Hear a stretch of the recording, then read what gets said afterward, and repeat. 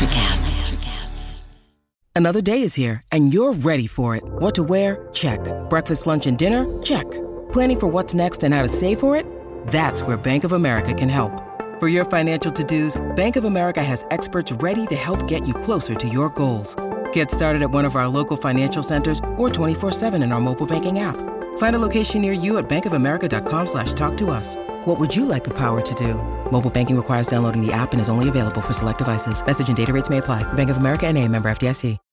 When you need mealtime inspiration, it's worth shopping Kroger, where you'll find over 30,000 mouth-watering choices that excite your inner foodie. And no matter what tasty choice you make, you'll enjoy our everyday low prices, plus extra ways to save, like digital coupons worth over $600 each week. You can also save up to $1 off per gallon at the pump with fuel points. More savings and more inspiring flavors make shopping Kroger worth it every time. Kroger, fresh for everyone. Fuel restrictions apply.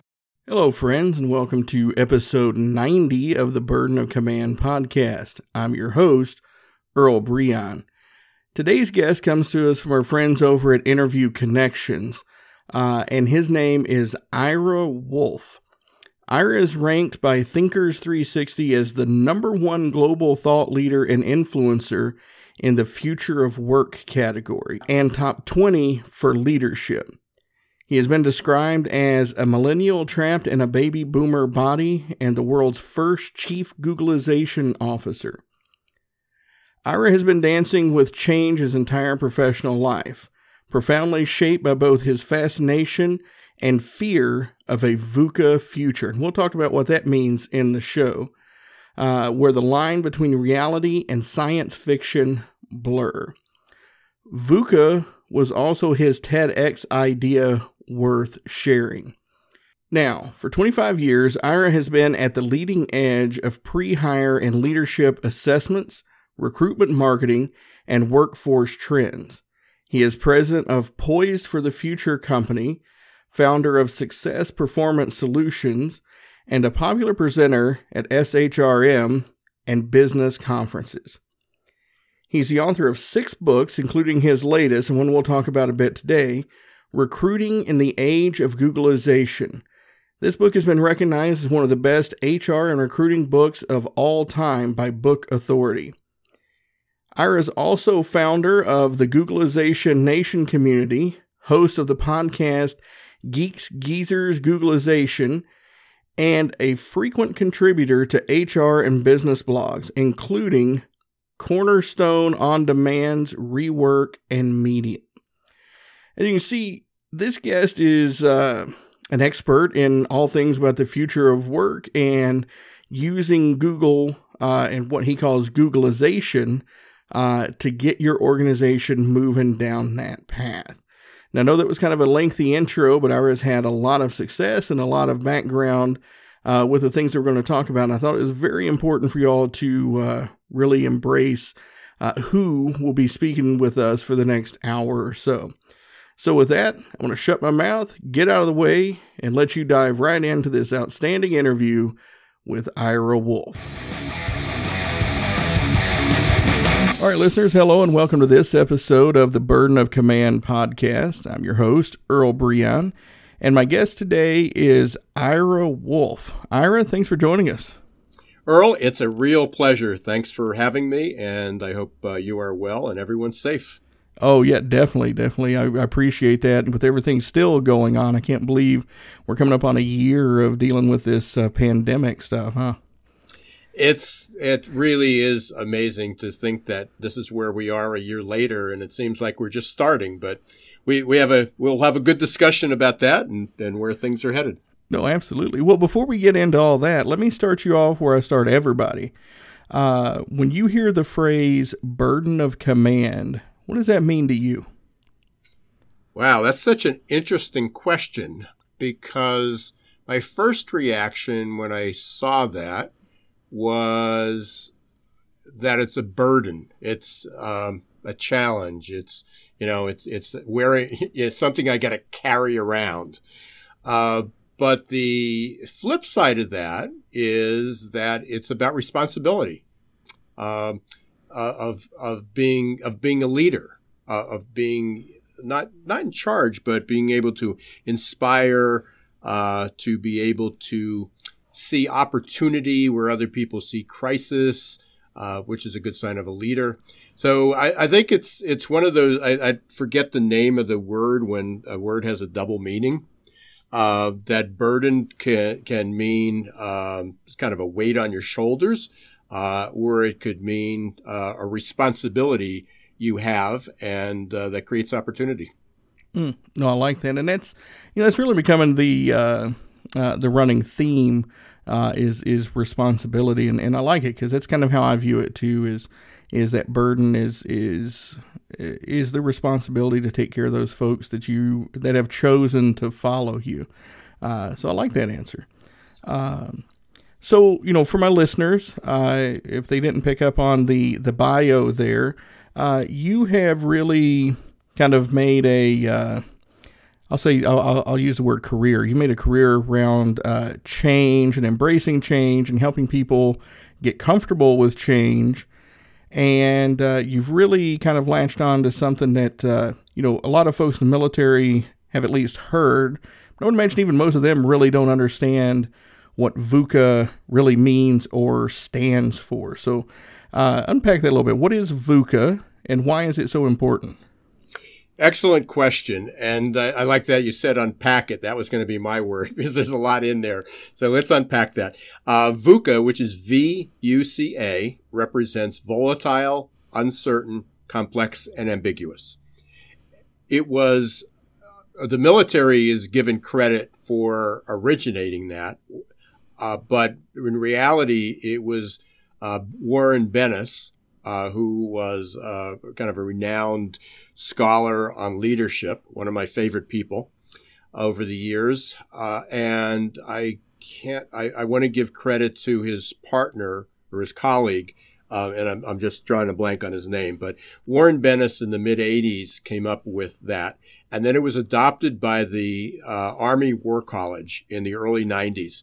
And for those who were around or that know their history, you'll realize that in 1989, the Berlin Wall came down, famous Reagan moment, and that changed the dynamics to the world we live in today, where the military recognized that our future enemies would not necessarily be sovereign countries. It wouldn't necessarily be the U.S. going to war with Germany or Japan, or England or whoever it might be, but that wars in the future would be against non-sovereign nations, terrorist groups, that our threats would be cyberspace. It would be, as I said, the Al-Qaedas of the world. And they wouldn't necessarily have one homeland that we could invade and, get rid of them. And so they looked at the world as moving faster, changing quicker, so it's being volatile, being more uncertain, much more complex, and there wasn't always one right answer. And the reality is 2020 sort of brought all that home. Prior to that, businesses were, for the last 20 years, businesses adopted VUCA as a business as an environment in which they had to develop their business strategy. But no one truly embraced how quickly things can change. I think no one embraced the volatility of that. And everybody anticipated that if we're smart people and we plan, we're going to be at least on pace with the rate of change. 2020 proved a lot of people wrong. We were not prepared. It exposed so many vulnerabilities. It exposed so many good things, and we could talk about that as well, and some of our strengths, but it certainly exposed the vulnerability of our healthcare system, our logistics system, our political system, our education system, things that everyone thought we had time to adapt because people failed to accept what volatile meant. No, and I like the way you ended that, because I was getting ready to ask you the question. To most people, volatility, uncertainty, complexity, and ambiguity, they sound like pretty much the same word, or a different word describing the same thing. So what are the key differences between those words? Well, volatility has to do with not only pace of change, but shift. It has to do with shift. That 1 minute you could be working in something slow could happen, the calm before the storm. The next minute it's up and down. A very good example, recent example for anybody who follows the stock market or just stories, was what happened just recently with GameStop. Mm-hmm. The stock, it was basically a faltering retail gaming system. And I mean, it was doing okay because of gaming, but it was questionable what its heyday was. AMC movie theaters, certainly in crisis. And then all of a sudden, one day, the stock goes up a couple 100%. How does that happen? That's volatility. Out of nowhere, something happens, and then you go back to the calm, and then all of a sudden something else comes out of nowhere. Unlike the question is, there's a whole theory out there, a model, and the black swan model. If for those who are familiar with it, it came from finance. Taleb. I'm drawing a blank on his name, but Taleb Nissan, or Nissan Taleb. And when the markets crashed in 2008, 2007, 2008, when the financial markets crashed, he came up with the term that it was a black swan event, that it was unpredictable, and that it was catastrophic, and it just came out of nowhere, and that's volatile. Mm-hmm. But there are sometimes people can say, oh yeah, the pandemic would be a black swan event. Well, not under that criteria, because it was predictable. Bill Gates predicted it. Lots of people predicted it 5 to 10 years before. We knew it was coming, but we just didn't prepare for it. So, but we can get into the weeds on the volatility. But volatility just means that you're expecting something to happen, and something out of the blue, out of left field, comes about. Uncertainty is the result of that, which means that if we can't predict when we have all these events, because we live in such a complex world now that everything's not straight line. If A happens, if you have A and you move in one direction, then B occurs. That doesn't exist anymore. So now we have this complex life world that we live in, this fluctuating, dynamic, fluid matrix of events. So again, that creates volatility. And then the ambiguity is that either because we don't have the time to come up with a good response, we don't have the resources, the intellect to come up with the resources. Sometimes we have to make choices. We have to do the best we can with the information and the resources we have. And that says, hey, there may not be, maybe it's not a binary choice. Maybe the best response isn't A, B, or C. Maybe it's D, E, or F. Or maybe we're not even thinking about what the right answer. So volatility really has to do with just shift, uncertainty, complexity, and ambiguity, or probably responses. The best responses we have to that shifting tide. Yeah, well, and I'm glad you brought up the stock market thing, because when you're given that kind of definition of, or that origin story, if you will, of VUCA, about how it came about as, facing non-traditional enemies, if you will. And we heard it referred to during the global war on terror as asymmetric threats. So it's had a lot of different names.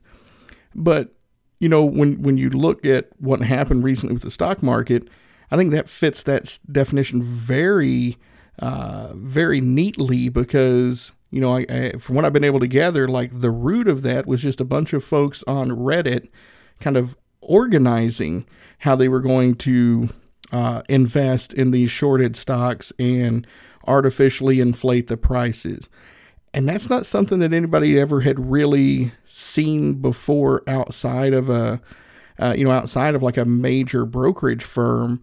Just your average kind of internet, Reddit kind of gets a a reputation for being kind of that den of geeks, if you will. Mm-hmm. And then, they just turn the stock market on its ear, like you said. So going back to that predictable side, there's probably people, I won't say you, Earl, but I know there's people much smarter than myself that probably sat in the room and said, could there be a group that just shifts the market? They either crash a particular product or they elevate a product, whatever it is, on demand. And, was anybody as specific as saying, we need to watch for the people on Reddit? That would be that type of a group.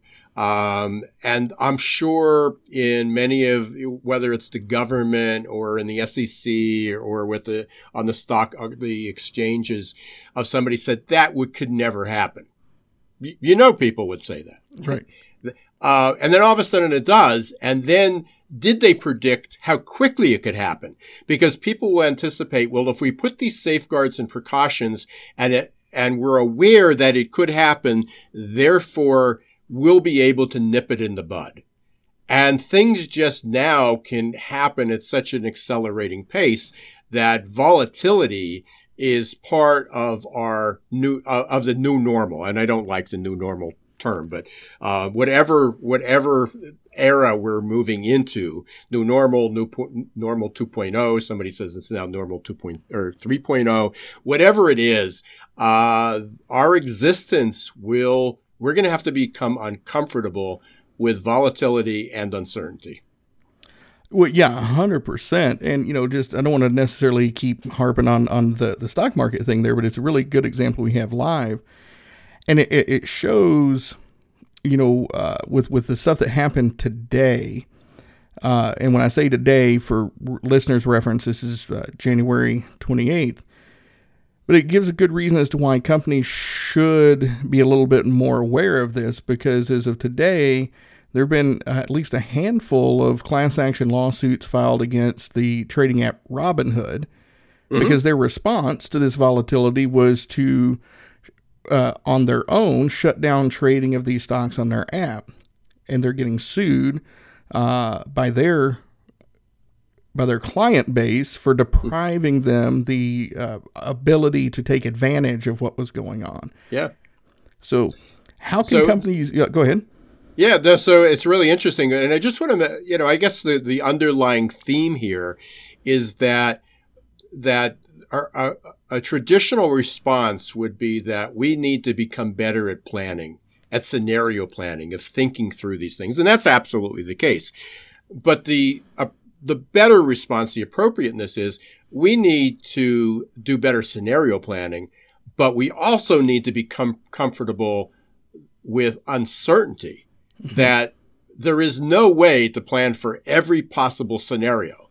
And that where in the past, they were really freakish events. They were the once every 100-year event. It's the pandemic, once every 100-year, that the market goes through cycles. They go through ups and downs. The problem is that the frequency of these events is happening more often, and the depth and the depths and the rise, the heights that these cycles take are greater than ever. We can look at climate change, that now this year we had a record number year of hurricanes, and the number that reached category 4 were higher than ever. The damage that is done is greater, and yet we may have times that we have calm, and we have times that we have more hurricanes or earthquakes or catastrophes. So climate was one. For the financial markets, the huge swings. It used to be, pretty dramatic if the market went up. If they released the job. Here's another thing that boggles my mind. I lived in a time, and you likely did too, when if the job number was bad, the market collapsed. Mm-hmm. And if they came out and they said, we had record employment this month, and the unemployment rates dropped, that the market went sky high. You have no clue how it's going to react anymore. They come out and they say, we have record unemployment claims, and the market goes up. The unemployment rate drops by 2%, by 0.2%, and the market goes down. Yeah. That's volatility. And what we need to become comfortable with is the loss of predictability and the, I guess, the growth of uncertainty. Well, right. And another great example of what you're talking about, and I think this is a cautionary tale for all leaders, especially, high-profile CEO types, is, I don't know if you remember, goodness, it's probably been close to 15 years or so ago now, shortly after Steve Jobs announced his health concerns.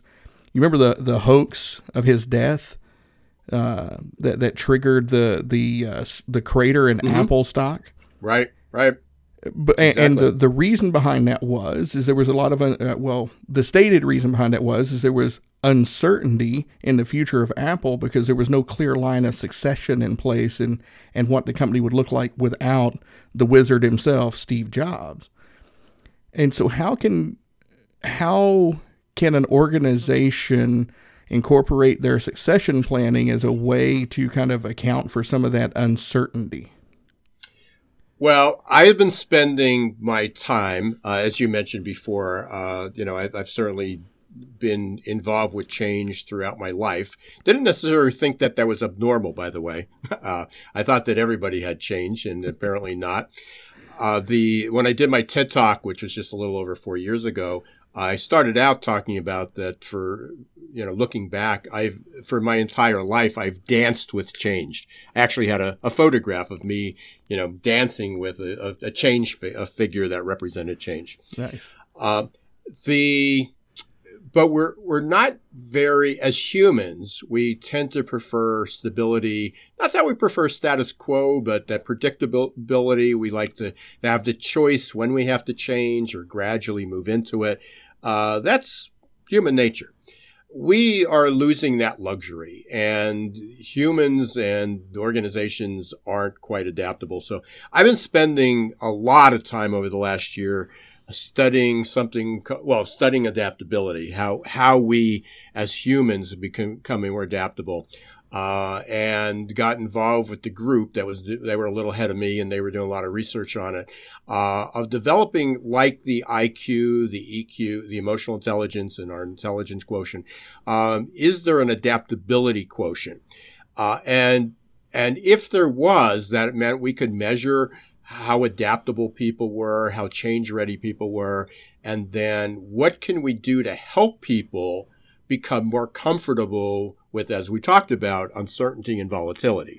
And again, being in the HR world and assessment world, this all fit in nicely. So we ended up identifying 15 different dimensions that impact an individual's ability to adapt, to be change ready, to be more comfortable with uncertainty and complexity. And there were 5 personal abilities. And what's a nice thing about this is the research shows both science and both the social sciences and also the psychology, psychometric world, was able to identify these as abilities. And if it's an ability, it means you can teach people to do it. Mm-hmm. And the 5 abilities are grit, resilience, mental flexibility, growth mindset, and unlearning. Not learning, but unlearning. Mm. So if I can, let me just take a second or so, and I'll kind of help define what each of those are. Absolutely. So we hear a lot about grit, especially over the last few years with Angela Duckworth. You've probably heard that. Mm-hmm. And people say, and I get called, my business success performance solution. What we do is pre-employment and leadership testing. So there's probably not a day that goes by that I don't get an inquiry about, do you have a test that can measure grit? And it's good. But what grit measures is endurance. Can you survive? Resilience is the ability to bounce back from setback. And both of those fit hand in hand. But I'm going to give you an example where on a continuum where they fit. Okay. So we talk about people talk about being flexible. We need people to be, that's the common answer. We need to be more flexible, more agile. Flexibility, going back to my predictable and unpredictable, flexibility indicates that we react to change. If it's a predictable event. So something happens and you and I decide we need to change our direction. We see a roadblock and we have a choice. We'll go right or left, or we can bear through it. The agility really is more of an organizational type of flexibility, I guess, if you will. But agility allows people to be a little bit more responsible to unpredictable events.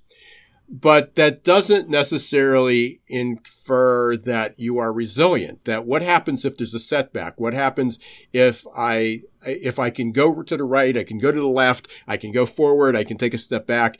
But then if I fail, how quickly can I rebound? How quickly can I recover? Because not everything's a binary choice. Right. So resilience is flexibility was just that bending, putting yourself into a pretzel. Resilience is, once the event's over, is going back to your original shape. But we can't go back. There is no going back to 2019. We can't rewind the clock. We can't say last year, let's go back to the way it was. That's not going to happen institutionally, societally, globally, or individually. So we need to bounce forward. And how do you bounce forward? Well, grit is part of that, which is, I guess my explanation of grit is that Hummer, that huge military vehicle breaking through a brick wall, an impenetrable brick wall, coming out the other side unscathed. But on the other side, the vehicle is the same vehicle it was before. It just survived. It just got through that. Right. What we need to do as individuals and organizations is we need to learn through all these events, through whether you respond flexibly, agilely, through resilience or grit, that we as individuals and organizations learn how to grow bigger, but also to grow stronger. And that's where adaptability comes in. And adaptability really embraces the grit, resilience. Mental flexibility is that dealing with ambiguity, dealing with, I describe mental flexibility as listening to CNN, Fox News, and MSNBC at the same time and not saying, oh, I can't stand what I hear on the other channel, but if we combine all that, it sort of makes sense. Right. That there's some good in all of that, and there's some fake news in all of that. It's the ability to decipher. Growth mindset is our ability to take some risks and fail and make mistakes. And the unlearning is like defragging a hard drive. We have so many beliefs that we've learned, especially if you're a little older, you got years of experience. You go, this is tried, true, and tested. If we do it this way, we know that in the other end, it will eventually work out. And that's not true anymore. Some tried, true, and tested methods and behaviors don't hold up. So we have to learn how to make room in our heads for what should we keep that is still valuable, what is on its way out, and what should we put in an archive somewhere. We're not telling you to forget the memory, to erase it, but we got to compartmentalize it. So the adaptability is sort of where we're all going, where we need to go, both individually and organizationally. We need to teach people how to have a better AQ, adaptability quotient. No, 100%. As you were talking, you reminded me of a couple of stories and quotes that I really love. And so I'll start with the last one first, what you're talking about with the unlearning. Reminds me of this. There's a famous story about Albert Einstein, and somebody asks him to recite pi, and he basically just says 3.14. And they look at him and say, keep going, and he essentially says, that's all I know. And they're like, but you're one of the greatest mathematicians on the planet. That's all you know. And he goes, why do I need to know more? I can look up the rest. And Google. Right. But that really is the question we talk about with Google these days is that we taught people to memorize. And the reality is you don't have to memorize. You just need how to look it up. Yeah. Right. Well, and that was the interesting thing. Like when I was in the Marines, that was the one thing that they always told us is like, you don't always have to know the answer, but you have to know how to find the answer quickly. Mm-hmm. And that was exactly what you're talking about. And the other one you said there, and I think this is very, very brilliant, is when we talk about resiliency and all that, we look at it as getting back to where we were, but that's not really good enough. If we get right back to where we were, we didn't gain anything. We should get back to where we were plus something that we gained through the process, right? Mm-hmm. So, yeah, and that fits in line with the all of this. I was trying to help people make sense of it. And again, people are struggling. And they came up with, similar to the 5 stages of grief, I came up with the 4 stages of adaptability. And a lot of people are in crisis. They're collapsing. They're in the hole.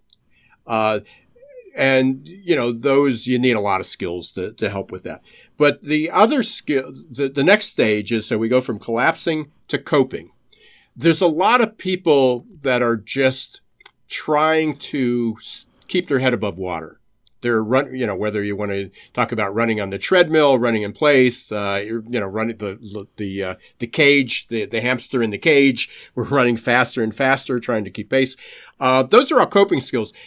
Flexibility, agility, resilience help you stay in place. It helps you survive, but it doesn't help you thrive. And that's an important distinction. I'm not saying that resilience is bad and grit is bad. We need those. But if you only rely on bouncing back, I have an image of a Weeble, the old punching bag. You knock it down, it comes back. You knock it down, it comes back. Right. But it doesn't help you advance. So how do you cross that threshold? How do you go from collapse to coping to growing? And the very definition of growing just means to become bigger. It doesn't mean better, but it means bigger. And, certainly grit fits into that role, and learning fits in there. But in order to thrive, we need to become adept at the grit and resilience and the mental flexibility and the growth mindset and the unlearning. And so there's a roadmap of how do we help people thrive, not just survive, because helping people cope is not a good long-term strategy. Yes, maybe it's good for 2021 to get people back to some semblance of normal, but then what? Because 2022 is going to be different than 2021. Mm-hmm. And if people just kind of get comfortable again, it's like, we escape that event. They wake up and the world's different outside. It's going to be very different. We're not going back to everybody's not going to get called back to work because a lot of the workplaces are no longer there. Nationwide insurance used to have 20 locations across the country. They're narrowing it down to 4 regional centers. That means a lot. Now, it doesn't mean people won't go to co-working environments. It does, that's all out there. But there are, people that went to these 16 other centers are not going to go back to the same physical location with the same coworkers and the same managers as they did in 2019. Yeah. Well, no, and you're right. And that's the thing. Like I hear people talk about normal a lot, and you mentioned it earlier. And, I think I've mentioned this to my listeners before, but I'm a little bit of a sci-fi nerd, and I like me some Star Trek. And I happened to be watching Star Trek Generations not long ago. There was this outstanding exchange, and I always find it interesting where you find words of wisdom. But there's this exchange between kind of the bad guy in the movie, Soren, and Data, the android. And Soren uses the word normal, and Data looks at him and says, how do you define normal? And Soren looks at him and goes, "It's a good question." He goes, "I suppose normal is what everybody else thinks you are not." And I thought that was the perfect way to define normal, because that's what it boils down to. Normal is a perception, right? Mm-hmm. Yeah. Yeah, absolutely. Yeah, and I talk about, I mentioned this earlier real quickly, that I struggle with getting back to normal, certainly. What you said, I actually wrote an obituary about normal. And I talked about normal died. It's Mr. Normal died, and everyone's mourning him. And he left behind his wife, Consistency, and his child, Constant. And so everybody's mourning that loss. And just like people, we mourn loss. We remember all the things. But when in reality, it wasn't always, apple pie and ice cream. Right. We want to remember people, the best of people, but everything wasn't always smooth. And especially if we go back to 2019, or the past, it was brilliant what you just said. We talk about normal. So who's talking about normal? The minorities, the blacks, the people, the poor. Do you really want to go back? I mean, I know there's people that want us to go back to that. They're trying very, very hard, right, especially in some states and in our legislatures. But the reality is, do you really want to go? Not everybody wants to go back to the way it was. And we shouldn't go back to the way it was. But unskilled, there was a survey, a few surveys out. One just came out by Deloitte too, that identified that only about 1 out of every 5 people, have the ability to adapt, the ability to keep pace. So one of my roles, one of my passions has been in coordination with the AQAI group over in the UK, is their purpose, and I've adopted it purely, is to help 100 million people not be left behind. Because we were having skill gaps, we were having education gaps, we were having poverty gaps, gender gaps, pay equity gaps before. It's only going to be exacerbated because the skills that we need to go forward are much greater, which is also very interesting because this Deloitte and multiple studies, but the Deloitte study identified adaptability to be one of the top 3 skills that people need moving forward. And prior to 2020, it wasn't on the list. We talked about critical thinking. We talked about technological savvy. They talked about curiosity and creativity. Last year, all of a sudden, empathy, inclusion made the list, but near the top of the list was adaptability. Came out of nowhere. And so recognized by CXOs, companies, corporations, organizations, and a lot of people, is we need to help people not necessarily become better educated. We need that too, teach them a job skill. Yes. But part of that is if they have a job skill, but they're not fluid, they're not adaptable, it's not going to help. No, it's not. And you bring up a very good point there. And with all the change that 2020 brought, everybody really focuses on the pandemic, but, we had the kind of spring and summer of social justice unrest, and that really sparked a lot of organizations to really kind of take notice, and hopefully that carries over. But we've also noticed that in that same time frame, that a lot of those same kind of minority and underserved populations are getting hit the hardest by the unemployment crisis that the pandemic has brought.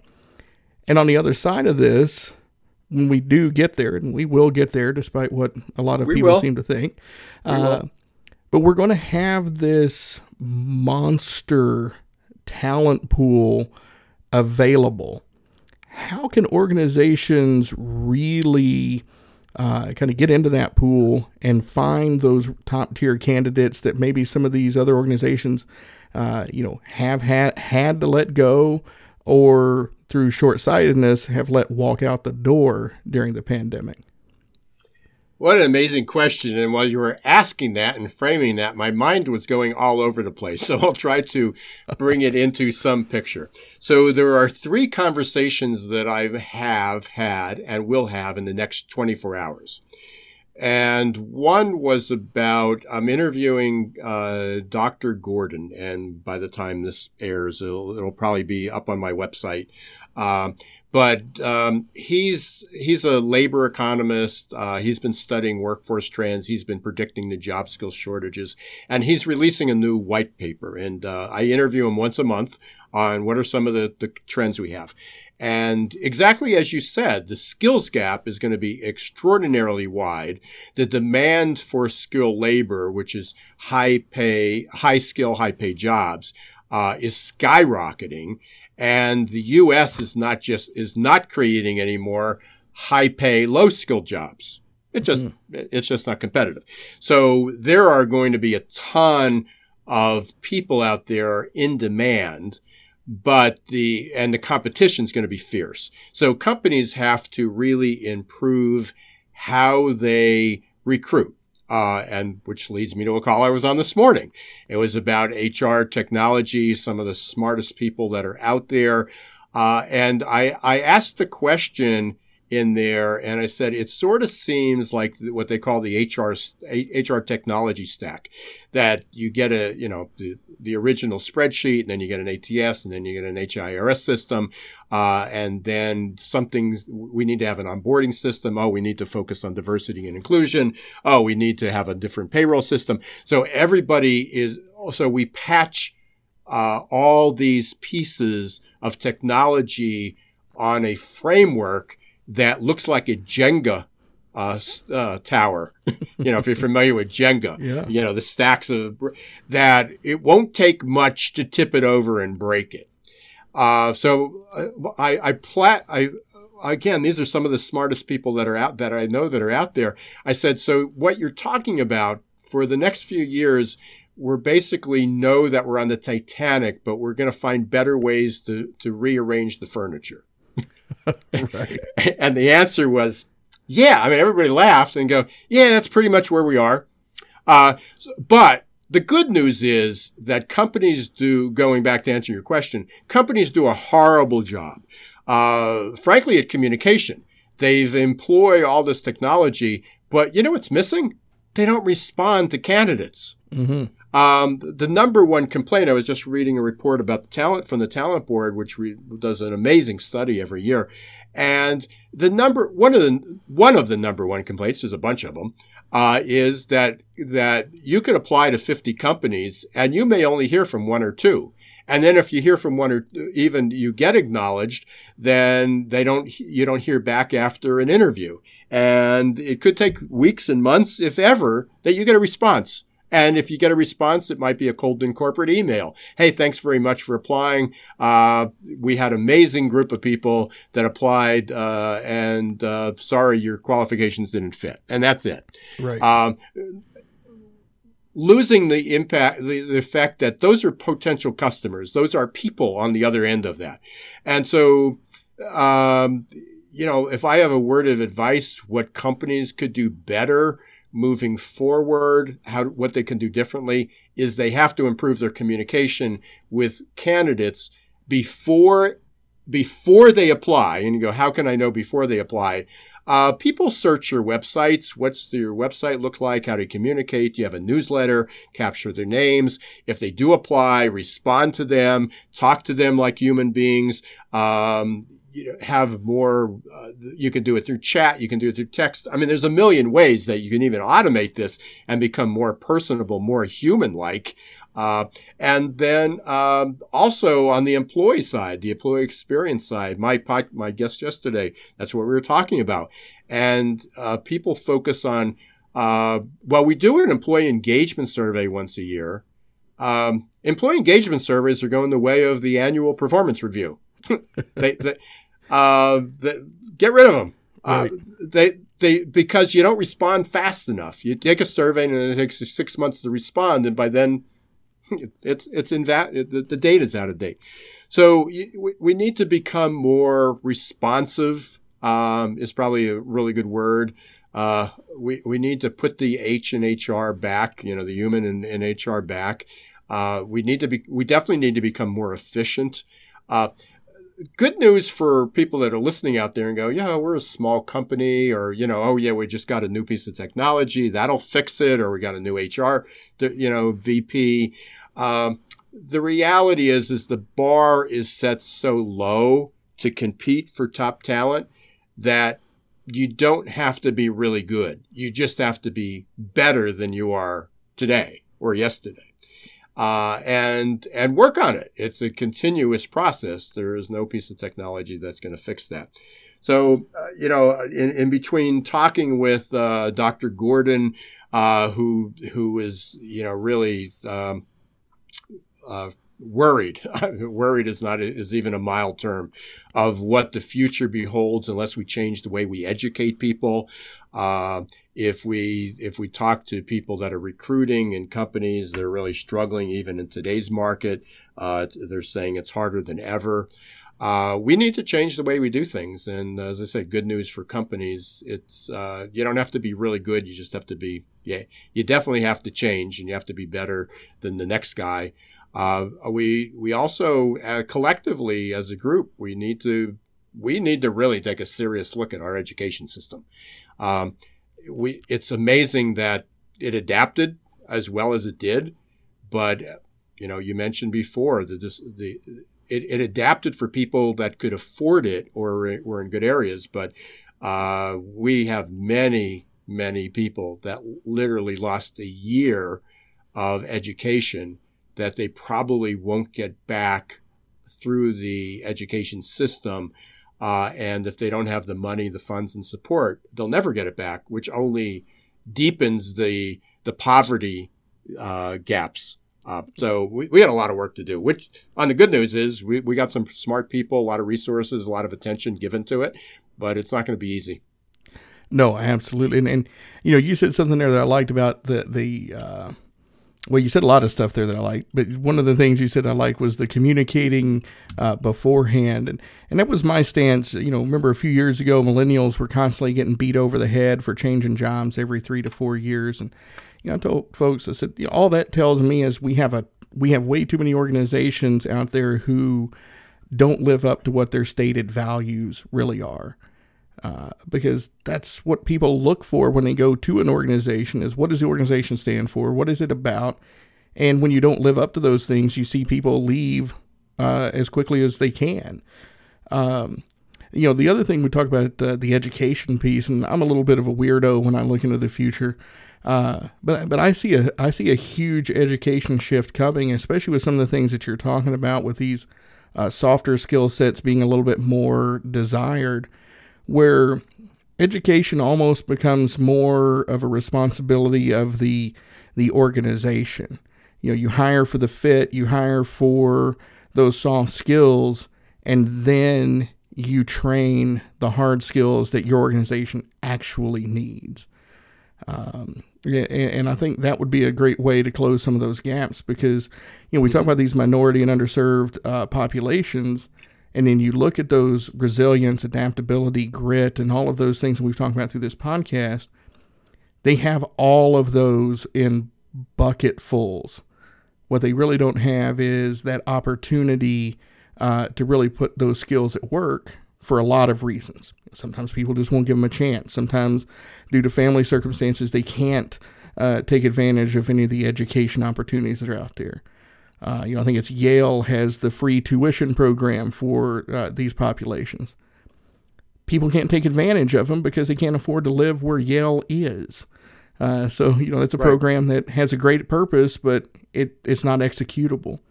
But a lot of those programs are now online. Right. A lot of the universities put those online, which is also interesting as you were talking about to become smarter. I mean, there's a tremendous amount of data that we have that doesn't get utilized, especially in HR. HR collects more data than anybody and to date has not been putting into good use. But it'll be somewhere in, I think, the second week of February. I'm interviewing somebody that has a company. He started this company as a startup. It's Elevate You. And what they're looking at, they're leveraging AI, and they're measuring the learning experience and the responsiveness, and they're helping design. So the programs that are how education is being delivered is being adopted to the way people responded to it. So and again, we've talked about in many ways the consumer experience is certainly getting not only democratized, but it's getting personalized. That, we can go up on, you go up on Amazon and they know your preferences probably better than you do because Alexa and everybody else is listening. Yeah. But why can't we do that in education? Why can't we personalize education? Why can't a teacher use technology and deliver it to the same classroom to individual students slightly different? Mm-hmm. How can that be done? And part of it is because there was a shotgun blast before. Let's try it this way. We had this magical experiment last year. Let's teach, and overnight we'll teach everybody through Zoom, mm-hmm. Using Zoom. Well, it's a different experience. In person is not digital. The way you teach in person is not there, but then how everybody received it and the environments that they were learning in was not there. You take away the socialization, that changes the whole experience. So how can we personalize it? How can we also safeguard ourselves for future events? And one is through the use of technology. But if we just slap on technology to the education system, that's not going to work because we have this huge socioeconomic disparity. Yep. So, but through those events, we're able to capture data. So let's use the data to improve the education system. And now that fortunately we do have AI or that ability, and we have people that can look at the data, we should be able to benefit. But it's happening, going back to how we started this, volatile, uncertain, complex, and ambiguous. It's volatile and certainly complex, and no one has the answers, so it's ambiguous, but we need to do better. 100% agree. 100% agree. Well, Ira, we've been talking here for coming up on about 50 minutes, and it has been a fantastic conversation. I really want to thank you for being with me and my guest today, so really appreciate that. Is there anything that we haven't had a chance to touch on yet that you would like to leave the listeners with? Well, that's a dangerous subject. We'll be here for hours. There you go. Yeah, I think we gave people a lot to think about. The message I want to leave to everybody, everybody has an opportunity to become more successful, to grow, to thrive. And it doesn't take a ton of work, but I think the one overlying message is we each need to become more adaptable, and hopefully people will reach out and if I can help you, I certainly will. Outstanding. Well, on that note, reaching out, how can people find out more about what it is you do, reach out to you, and get in touch with you if they want to work with you? A few things. I have a community, a growing community. It's called Googleization Nation. We didn't talk about Googleization, by the way, but no, we didn't. That was my book, Recruiting in the Age of Googleization. And then I also had Geek Skeezers in Googleization. So Googleization is really just talking about what we talked about today, Earl, the convergence of people, technology, and business. So simple definition. But you can go to Googleizationnation.com. I send out updates. I've got a podcast, Geek Skeezers Googleization, so you can look that up.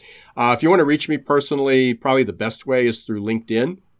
Please reach out, connect with me, tell me, just let me know you heard me on this podcast, and we can connect. And then the website, my company website, is successperformancesolutions.com. And you can go up there and learn a little bit more. But again, best place to reach me personally is probably LinkedIn. Oh, outstanding. Well, I'll have all of those links in the show notes so people can just get to those with one click. But, folks, again, I'm going to find it very hard to believe that you listen to this episode and you don't come away wanting to know more about who Ira Wolfe is and what he does. And so be sure you check on those links and check out his podcast. I've sat through a couple episodes here and a lot of great information on there. I'm a fan. Going to listen to more. So, again, just thank you very much for your time and really appreciate you being with us today. It's my pleasure. Stay safe, everyone. Absolutely. I'll echo that. Stay safe out there. And if you have any comments, questions, or concerns for me, you know how to reach out. burden.command@gmail.com. Just keep what you're doing. I really appreciate all the reviews, all the ratings, all the shares. It really helps shows grow. I mean, all the platforms work on algorithms, and the better you perform on those, the more visibility you get. And you all have been doing a great job of helping me on that front. So just keep up the great work. And with that, I look forward to speaking with you all again in the next episode. Electricast. Welcome to the Candle Power Hour. Come with us backstage behind the scenes of show business spanning over 4 decades and bringing you the experiences that can only be told by the people who were there. Our guests are from the A-list, the F-list, and everyone in between. Get set for some of the most insane, hilarious, and inspiring stories you will ever hear. I'm Mercury. And I'm Diego. Your hosts for the Candle Power Hour. Hey guys, it's Miriam Love here, and I want to share something very special with you. Check out my new release, All In, the Spanish remixes, out now on Electricast Records.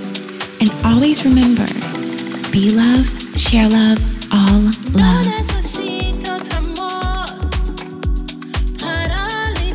Available now wherever you listen to music.